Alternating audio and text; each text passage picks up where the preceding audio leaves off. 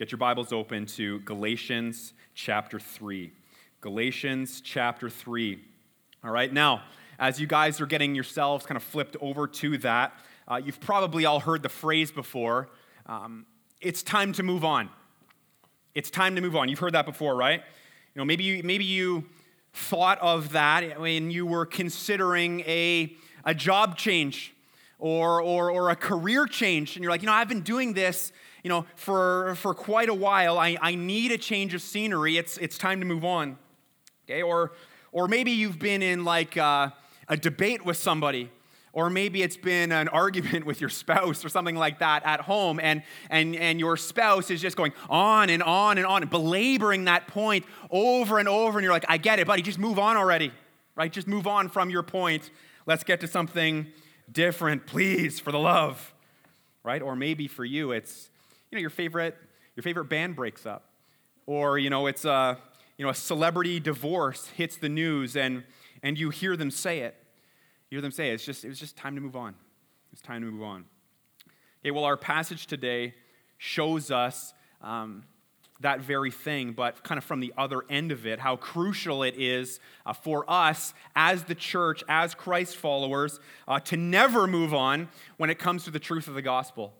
To never move away from it, never swerve, never leave that at all. Now, the reality is, though, we all do it.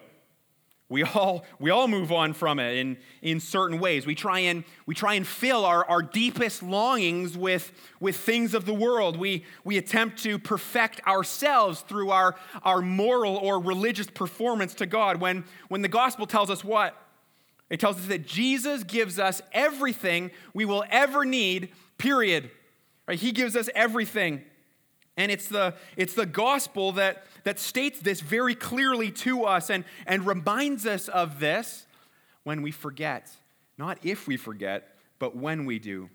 The gospel is the remarkable news that propels us forward as Christ followers to functioning optimally in just day-to-day life and operating well as Christians. I mean, do you not want that? Do you want life to be full of joy and to relate to your Lord and to relate to life in all kinds of different ways? You want to do that well? Of course you do. Okay, we should never move on from the gospel. Okay, so let's read this now. Galatians chapter 3. I'm going to read verses 1 to 14. He says this, "O foolish Galatians, who has bewitched you? It was before your eyes that Jesus Christ was publicly portrayed as crucified. Let me ask you only this. Did you receive the Spirit by works of the law or by hearing with faith? Are you so foolish? Having begun by the Spirit, are you now being perfected by the flesh? Did you suffer so many things in vain, if indeed it was in vain? Does he who supplies the Spirit to you and work miracles among you do so by works of the law or by hearing with faith? Just as Abraham believed God and it was counted to him as righteousness. Know then that it is those of faith who are the sons of Abraham. And the scripture, foreseeing that God would justify the Gentiles by faith, preached the gospel beforehand to Abraham, saying, in you shall all the nations be blessed. So then, those who are of faith are blessed, along with Abraham, the man of faith. For all who rely on works of the law are under a curse. For it is written, cursed be everyone who does not abide by all things written in the book of the law and do them. Now it is evident that no one is justified before God by the law, for the righteous shall live by faith. But the law is not of faith. Rather, the one who does them shall live by them. Christ redeemed us from the curse of the law by becoming a curse for us. For it is written, cursed is everyone who is hanged on a tree. So that in Christ Jesus, the blessing of Abraham might come to the Gentiles, so that we might receive the promised Spirit through faith. Lord, we come before you. And God, we, again, just continue to cry out for more of the same thing that we cry out every Sunday, and hopefully every day too, Lord. We need you. God, we need your Spirit to move in our hearts. We want and cry out for your Spirit to move in this church, Lord, among your people. Lord, as we get God's word open and as we teach through it and as we look at it and figure out how to apply this to our lives, Lord, I pray that you would bless us. Lord, I pray that you would bless us so richly. And God, as we all struggle and as we all stray and forget the gospel and kind of leave it in the rearview mirror and try and do all of kinds of things on our own to try and impress you, thus forgetting the good news of the gospel that you already accept us through your Son Jesus, Lord, I pray that, again, you would continue to cram this into the darkest corners of our hearts. Lord, give us a deep love for Jesus that motivates all obedience, motivates all of life. God, would you help us? Would you help us? We pray all these things in your name. Amen. Amen. All right, so I will never move on from the truth of the gospel. I will never move on from it. Okay, Paul he's been pressing this point, okay, through the entire letter. And newsflash, he's not done. We're going to be talking about this all the way through to the end. And what we're going to see here today, and as we've been seeing, he continues to kind of peel back the layers as to the why. Why do we not stray away from the gospel? Well, here's the first thing. Okay, you've got notes there. It'll be on the screen. Okay, because it's not only how I come to Christ, but it's the key to my growth as well. It's the key to my growth as well. This is huge, huge for us. Okay, verse 1, take a look at this as we walk through these verses. Okay, verse 1, Paul says this, "O foolish Galatians." Okay, so he's getting off to an intense start, right? "O foolish Galatians, who has bewitched you? It was before your eyes that Jesus was publicly portrayed as crucified." Okay, so Paul, he continues to express bewilderment and even frustration, as we've seen kind of right out of the gate in this letter, as early as, chapter 1. Okay, with these Galatian people. Why? Because they were moving on from where they once stood. They were moving on from all of that. He calls them foolish. He says that they've been bewitched, is the word there. It means deluded. You guys are a bunch of suckers. You guys are getting duped. And of course, this is all from the false teachers. False teachers were getting their hands in there, and they were teaching a gospel of works. You've got to earn your salvation. It doesn't just come by grace through faith. But Paul, again, he reminds them of the gospel here. He says this. He says, it was before your eyes. Take a look. Before your eyes that Jesus Christ was publicly portrayed as crucified. He was publicly portrayed as that. He says, and you believed it. Right at one point, you're like, yeah, I received Jesus. He is my Savior. In that I stand. Okay, but over time, they were like, I'm going to walk away from that spot, and I'm going to now take the reins myself here and do things how I want to do it. Their actions were no longer in line with what they claimed to believe, to borrow some of the terminology from last week's passage. Okay, they claimed to believe something, but their actions weren't backing it up. Now keep going. He says, let me ask you only this. Did you receive the Spirit by works of the law or by hearing with faith? And so what he does is he asks them a rhetorical question where the answer is supposed to be super obvious. And so he kind of sets this up as like a door number one, door number two kind of scenario here. So he says, door number one, did you receive the Spirit? In other words, did you get saved? Were you justified? Were you declared righteous and clean and accepted by God and all of that? By hearing through your works and your effort and your ability to keep the law? Okay, that's kind of door number one. Or door number two, did you receive the Spirit? Did you get saved? Receive the Spirit, that's what he means by getting saved there. Okay, by simply hearing the gospel and trusting by faith that Jesus did it all for you. Okay, so what's the obvious answer here? Door number two, right? Door number two, for sure. Okay, you don't get saved. You don't receive the Spirit, as Paul puts it here, by works. You receive the Spirit by faith in Jesus Christ. It's a gift, right? They would have read all of this in the letter. Remember, this came to them as a letter, and they would have read it together as a church. And they would be like, all right, I'm tracking with you, Paul. Right? I'm picking up what you're putting down here for sure. I get it. Okay. But then look what he says here next, verse 3. He says, are you so foolish? having begun, keyword, having begun by the Spirit, are you now being perfected or completed by the flesh? Are you now being perfected by the flesh? Now, do you realize what Paul is saying here? When I first kind of realized and recognized what this verse was talking about, honestly, it hit me like a sledgehammer. This was massive for me. This was so huge. Okay, he's confronting them because, again, they started off right. They had once trusted Christ alone for their justification, which is great. But now, guess what? They were trusting in their works to achieve their sanctification. Do you see how that was happening? Now listen, we are all guilty of this mistake. Okay, Paul is telling us very clearly here, and this is massive for us as the church here today, that the gospel isn't just how to get saved, how to be justified. It's also the key to your growth.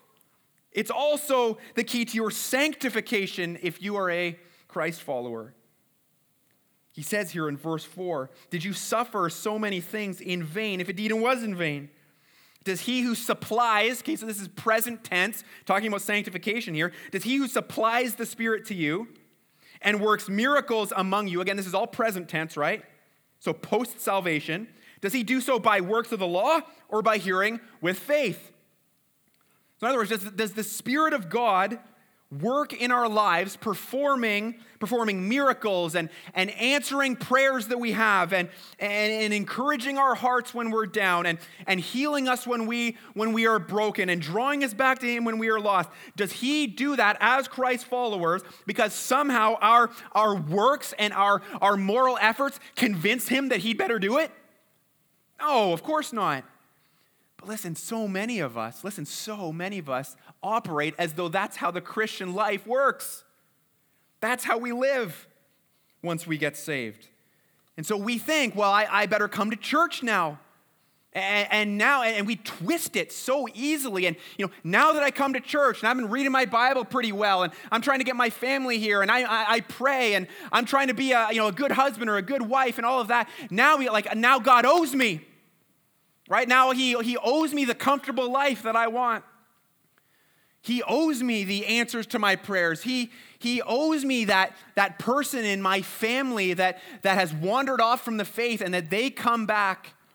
And we try and almost like manipulate God. We treat it as a works-based thing. God, look what I'm doing, dancing and performing over here. Are you impressed? Lord, are you not entertained? To quote a movie. Right? That's how we do it. We think, yeah, Jesus saves me by his blood. That's entirely a work that I merely receive by faith. But from here on out, it's, the onus is on me to achieve my growth. Is that how you operate as a Christian? Right? I better do it.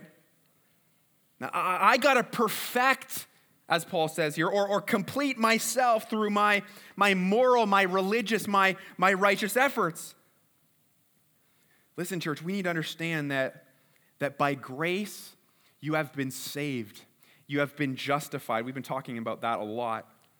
But on top of that, by grace, you are sanctified and you grow. Okay, my entire salvation, your entire salvation from start to finish, the finish line being when we are face to face with our Lord and Savior, listen, the entire thing is a work of the Lord by his grace. We don't earn it ever. We never do. At no point do we. To think that we can is, listen, it's to move on from the gospel.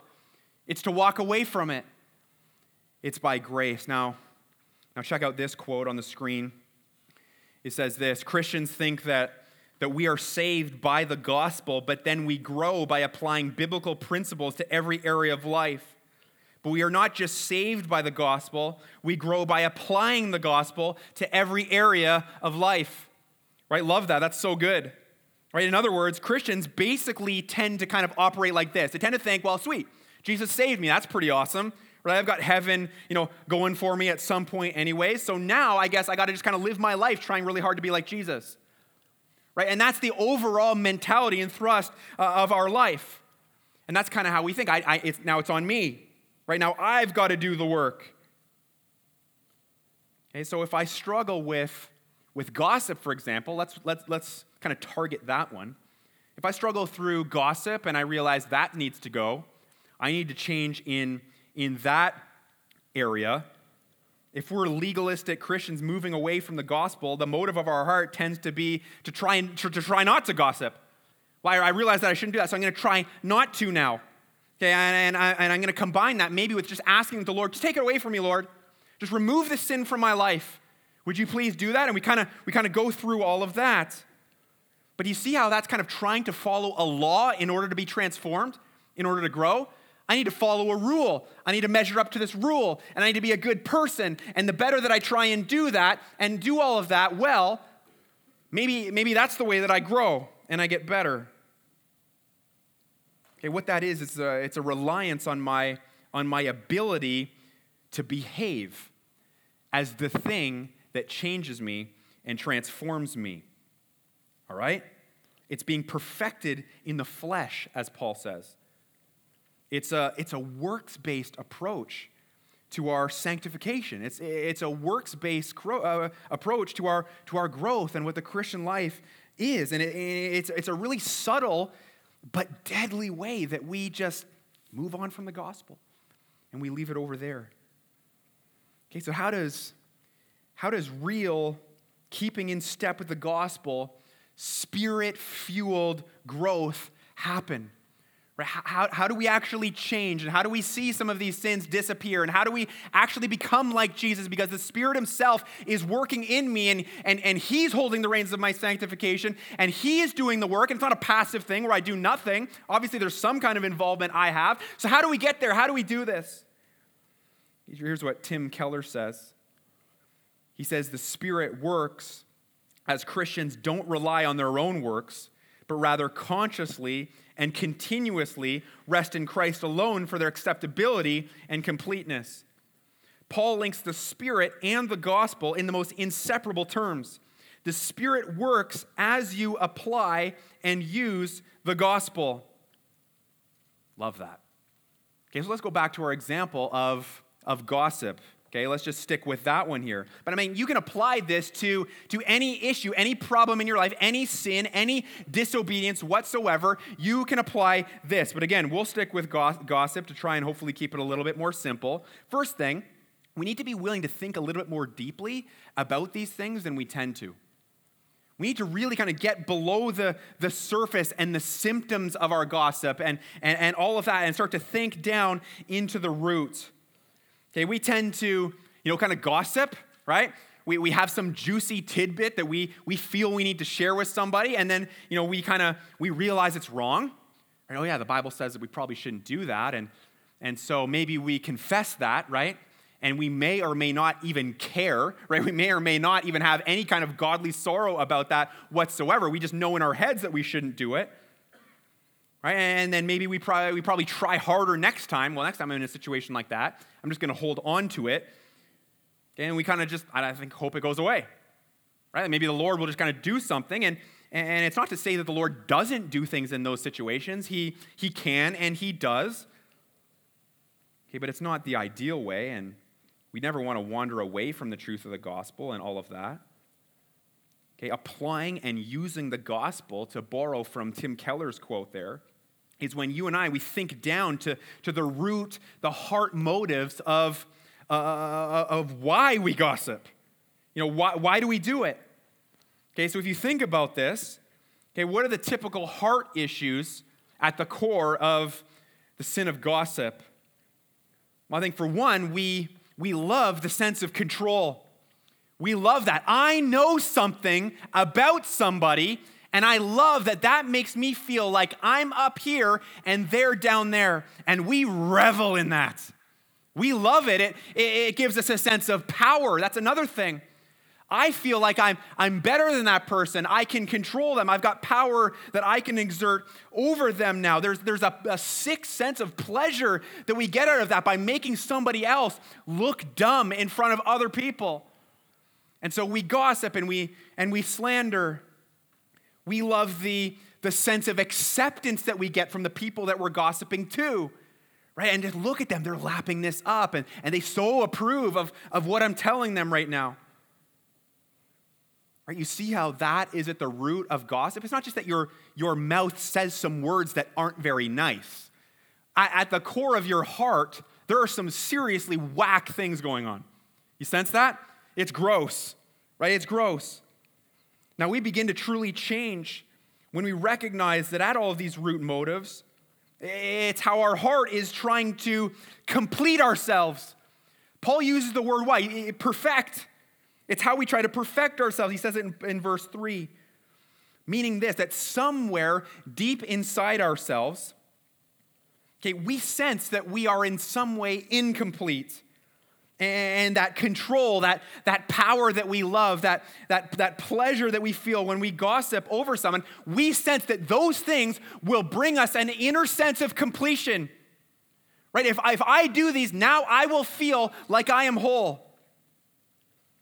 Those things will perfect me. Listen, we counteract this and we usher in the Spirit's heart-transforming power, and we actually grow when we apply the gospel message directly to where our heart is not believing it. You see in this gossip example how your heart just does not believe the gospel at all. Right? The gospel tells us that Jesus, through his Holy Spirit, is the one who completes us and perfects us by his grace. The sin of gossip is never going to fulfill you.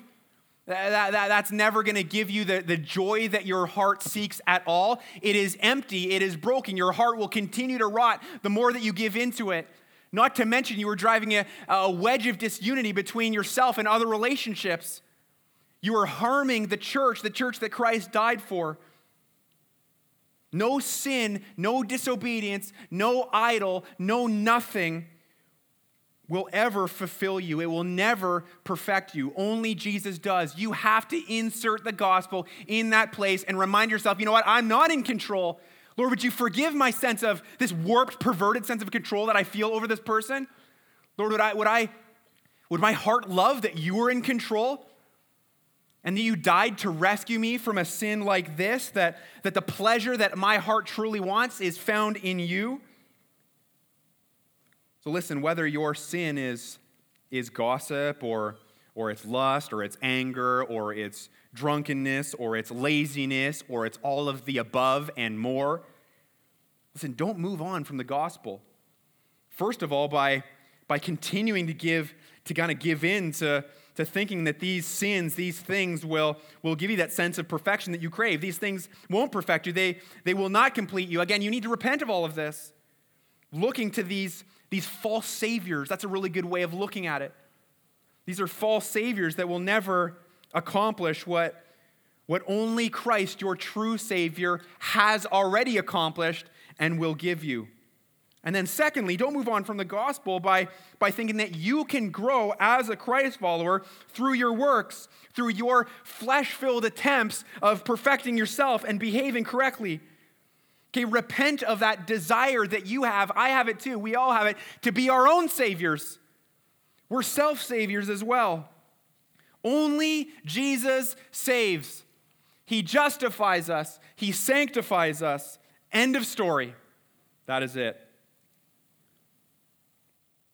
I will never move on from the gospel because, number two, it reminds me that righteousness is received by faith, not earned. It's received by faith, not earned. Now, you might have noticed here, well, hang on a second. Haven't we talked about some of these things before? We've talked about the gospel. Yeah, you bet we have. And we're going to continue to. But we're kind of coming at it from different angles every single week. And we're looking at the same glorious truth that Jesus Christ died to save us from sin. We simply receive that. We're looking at how that applies to all areas. Okay, take a look at verse 6 here. Look what he says. He says, just as Abraham believed God, and it was counted to him as righteousness. Now, does it kind of feel like he just took a vicious left out of nowhere? Like, oh, okay, now all of a sudden we're talking about Abraham. You're not really sure where that came from really at all. Why go there? Well, you got to remember the context here and what Paul's dealing with. He's dealing with these Judaizers, these false teachers who are getting in there and trying to drag people, this Galatian church, back to a gospel of works. Okay, to be truly accepted by God. Faith in Jesus is great, but that's only part of it. You need to also get circumcised. You need to not eat these foods. You need to, the list goes on. Okay, but Paul's like, I love this. He's like, fine. You want to go there? Great, I can go there all day. I can go to the law.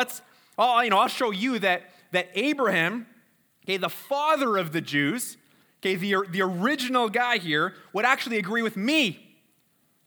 Okay? He would agree with me on what salvation really was and really what it's really all about. Right? What a genius move. Right? Paul, he's just taking out the big old axe and he's just hacking down. Okay? He is hacking down the argument, the beliefs of these false teachers. Okay, and so he takes us back to Genesis chapter 15. You can actually jot that down. We're not going to turn over there. Okay, this is what he refers to here with Abraham. And he explains that Abraham's salvation, Abraham's righteousness, was never attributed to him because of his works.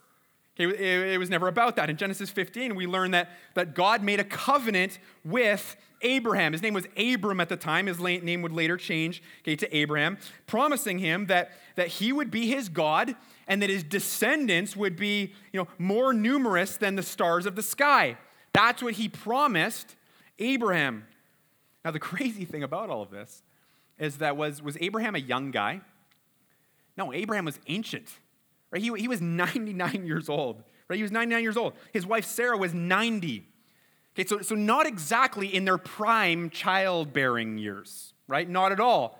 And so Abraham looked at this promise that seemed impossible. Okay, and how did he handle that? Okay, Paul quotes Genesis 15, verse 6, when he says here in our passage that Abraham believed God. Okay, he believed God, and it was counted to him as righteousness. Okay, so Abraham's righteousness, all right, it wasn't something that he earned through his morality or something like that. It says that he what? It says that he believed God, meaning that he, by faith, trusted God's promise to give him a child of his very own, through his wife Sarah, and then many more after that. And it says that it was counted, that's an important word. It was credited, if you will, to him as righteousness. Excuse me. Now, to be clear here, all right, his faith wasn't itself some meritorious act that earned him his salvation. Some people will look at that and be like, well, his faith really impressed God. And so therefore, God said, oh, okay, now you're saved. That's not the way it works. It doesn't say that his faith was righteousness. It says that his faith, his belief, was counted as if it was righteousness. Okay, so God credits righteousness to him, his spiritual bank account, so to speak, here, meaning that God is awarding a legal status upon Abraham and treating him as though he were righteous, even though functionally, practically speaking, on a ground level, he was still sinful. That's what justification is. And the same thing goes for you and I. It's the same thing for us. God declares us righteous as we trust in the person and work of Jesus Christ. He treats us as though we did what Jesus did, even though practically we've still got sin in our hearts and we've still got a long way to go. You feeling that? We still got a long way to go in terms of our sanctification. Okay, it's what Luther said. He put it well when he said that we're simultaneously righteous and sinful. That's how we are. We're declared clean by God. Right? We're declared clean by him the moment that we trust Jesus for the first time and get saved. We're declared clean, but practically speaking, we're still sinful and we are in desperate need of God's Spirit to move and transform us and work in us and make us more like his perfect Son. Take a look at verse 7. Paul continues here. He says, "Know then that it is those of faith who are the sons of Abraham. And the Scripture, foreseeing that God would justify the Gentiles by faith, preached the gospel beforehand to Abraham, saying, 'In you shall all the nations be blessed,' foreshadowing to us. So then those who are of faith are blessed along with Abraham, the man of faith. And so what Paul's doing here is he's striking a fatal blow to these false teachers. He's like, salvation was, listen, it was never about works. Your heart's got it all twisted up, and you saw the law, and you saw all these rules, and you think, well, if I just kind of do my best, maybe that will be enough to get God to let me into heaven someday, and make sure and say that we're all good between he and us. It was never all about that at all. That's not what it was. We're going to talk about the law more next week, I believe, and how do we as Christians deal with the law now? Right? How do we appropriate this and relate to it properly and all of that? We're going to get into all of it. But here Paul is saying that salvation was never about works. It was always about faith. It was always about believing God. So he's like, enough already. Enough already, these are the false teachers, with bringing people back into slavery, bringing back to the law and making that this system of salvation. That's never going to work. That was never the intention. That was never God's plan from the very beginning. See, I'm showing you your first father, Abraham, would agree with me. Take that. Right? That's what he's saying. You cannot earn this. You simply receive it. It's like, never forget it. Never move on from that. Look, we're going through a lot of weighty material here, aren't we? Right? We are, like, as they say, swimming in the deep end, if you will. But there's nothing fluffy about all of this. And I get it. Like, it's a lot to kind of process. And maybe for you, you're realizing for the first time, like, wow, I'm so, I am relying on my works to try and perfect me as a Christ follower. And I forget about the gospel. And you're trying to think through what are all the different ways that I do that. And all of that is great. And all of that is necessary. And all of that is imperative that we do that. Right? It really is. But let's not forget that the core response at all of this, as we come face to face with the gospel and we realize who Jesus is and what he has done for us and the new reality that is ours each and every day, let us not forget that the core response is to worship. It's worship. If for us it's just a mental exercise, we're like, I got to think, make sure that I'm acting and behaving properly. We're kind of missing it. Our hearts need to be engaged by this. We need to thank the Lord for what he has done. We need to praise him. We need to be like, thank you, Lord, for saving me. Thank you for being so gracious to me when I continue to go back to this dirty, filthy well, and I try to look to my performance and all of that to try and bring me completion and perfection. Lord, would you forgive me of this? Thank you, Lord, for your grace that exists for me, that is new every single day. Lord, thank you for your kindness. Thank you that you are not done with me yet, that you're not going to cast me aside just because I make a mistake here, and I make many, many, many of them. Thank you, Lord, for your goodness and your generosity and your kindness and your love, Lord. I worship you. I worship you. As you think through the gospel and its many implications for life, and hopefully you're seeing that, make sure that you worship him and you pause wherever you are, not just at church, not just during a sermon, not just during singing, at home, anywhere. Worship him. Thank him in gratitude. I mean, Christ doesn't just toss me aside because I failed again and again and again this week. Nope. He loves you. He's forgiven you. He's secured a salvation, and he is working in you. It's slower than we would all like. We're not all where we would love to be, but God is on the move. He is doing things. Let's praise him for it. I will never move on from the gospel. Last thing, because it shows me how awful it actually is to rely on my flawed works. Bad plan, right? Just awful plan. Okay? So Paul just reminded us here to live by faith like Abraham did. Now he gives us the only other option. If you refuse to live by faith, guess what? This is where you stand. Here it is, verse 10. For all who rely on, okay, that's a really important phrase there. You might want to underline that. Okay, it means to trust in. For all who rely on works of the law are under a curse. Okay, we don't just like throw the word curse around very lightly, do we, these days? Right? That's probably a heads up. Whoa, he's talking about some serious things here, right? We're under a curse if we rely on works of the law. For it is written, cursed be everyone, not some, everyone who does not abide by all things written in the book of the law and do them. Now, it is evident that no one is justified before God by the law, for the righteous shall, here it is, live by faith. Live by is a huge thing. This is what Abraham did, of course. But the law is not of faith. Rather, the one who does them shall live by them. Okay, here's what Tim Keller has to say about those two words, live by. To live by something means to rely on it for our happiness and fulfillment. Whatever we live by is essentially the bottom line of our lives, what gives us meaning, confidence, and definition. And so Paul's saying here, he's like, all right, go for it. Rely on, live by your works if you really want to. Go ahead. But just know that if you do that, understand that you will be cursed. You will be cursed for that. And what does that mean? Well, if you're an unbeliever, you'll be cursed with separation from God forever. If you don't trust in what Jesus did for you on the cross, it means that your sin is still held against you, and you're cursed with separation unless you can manage to somehow follow the entire law perfectly.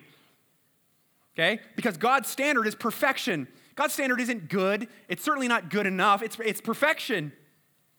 Because to be in a relationship with him, to go to heaven, all of that means you need to be perfect. Because sin separates. Now, can any of us obey the law perfectly? No, we're terrible at it. Right? We're awful at it.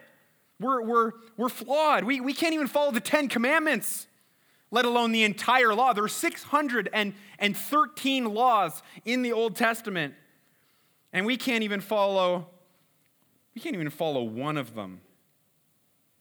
Right now, if you're a believer, if you're a Christ follower, and you functionally rely on or live by your flawed works for your happiness, your fulfillment, your meaning, your confidence, your definition, as Keller talks about, your identity, all of that. If you're relying on your works to inform all of those things, it says that you too are cursed.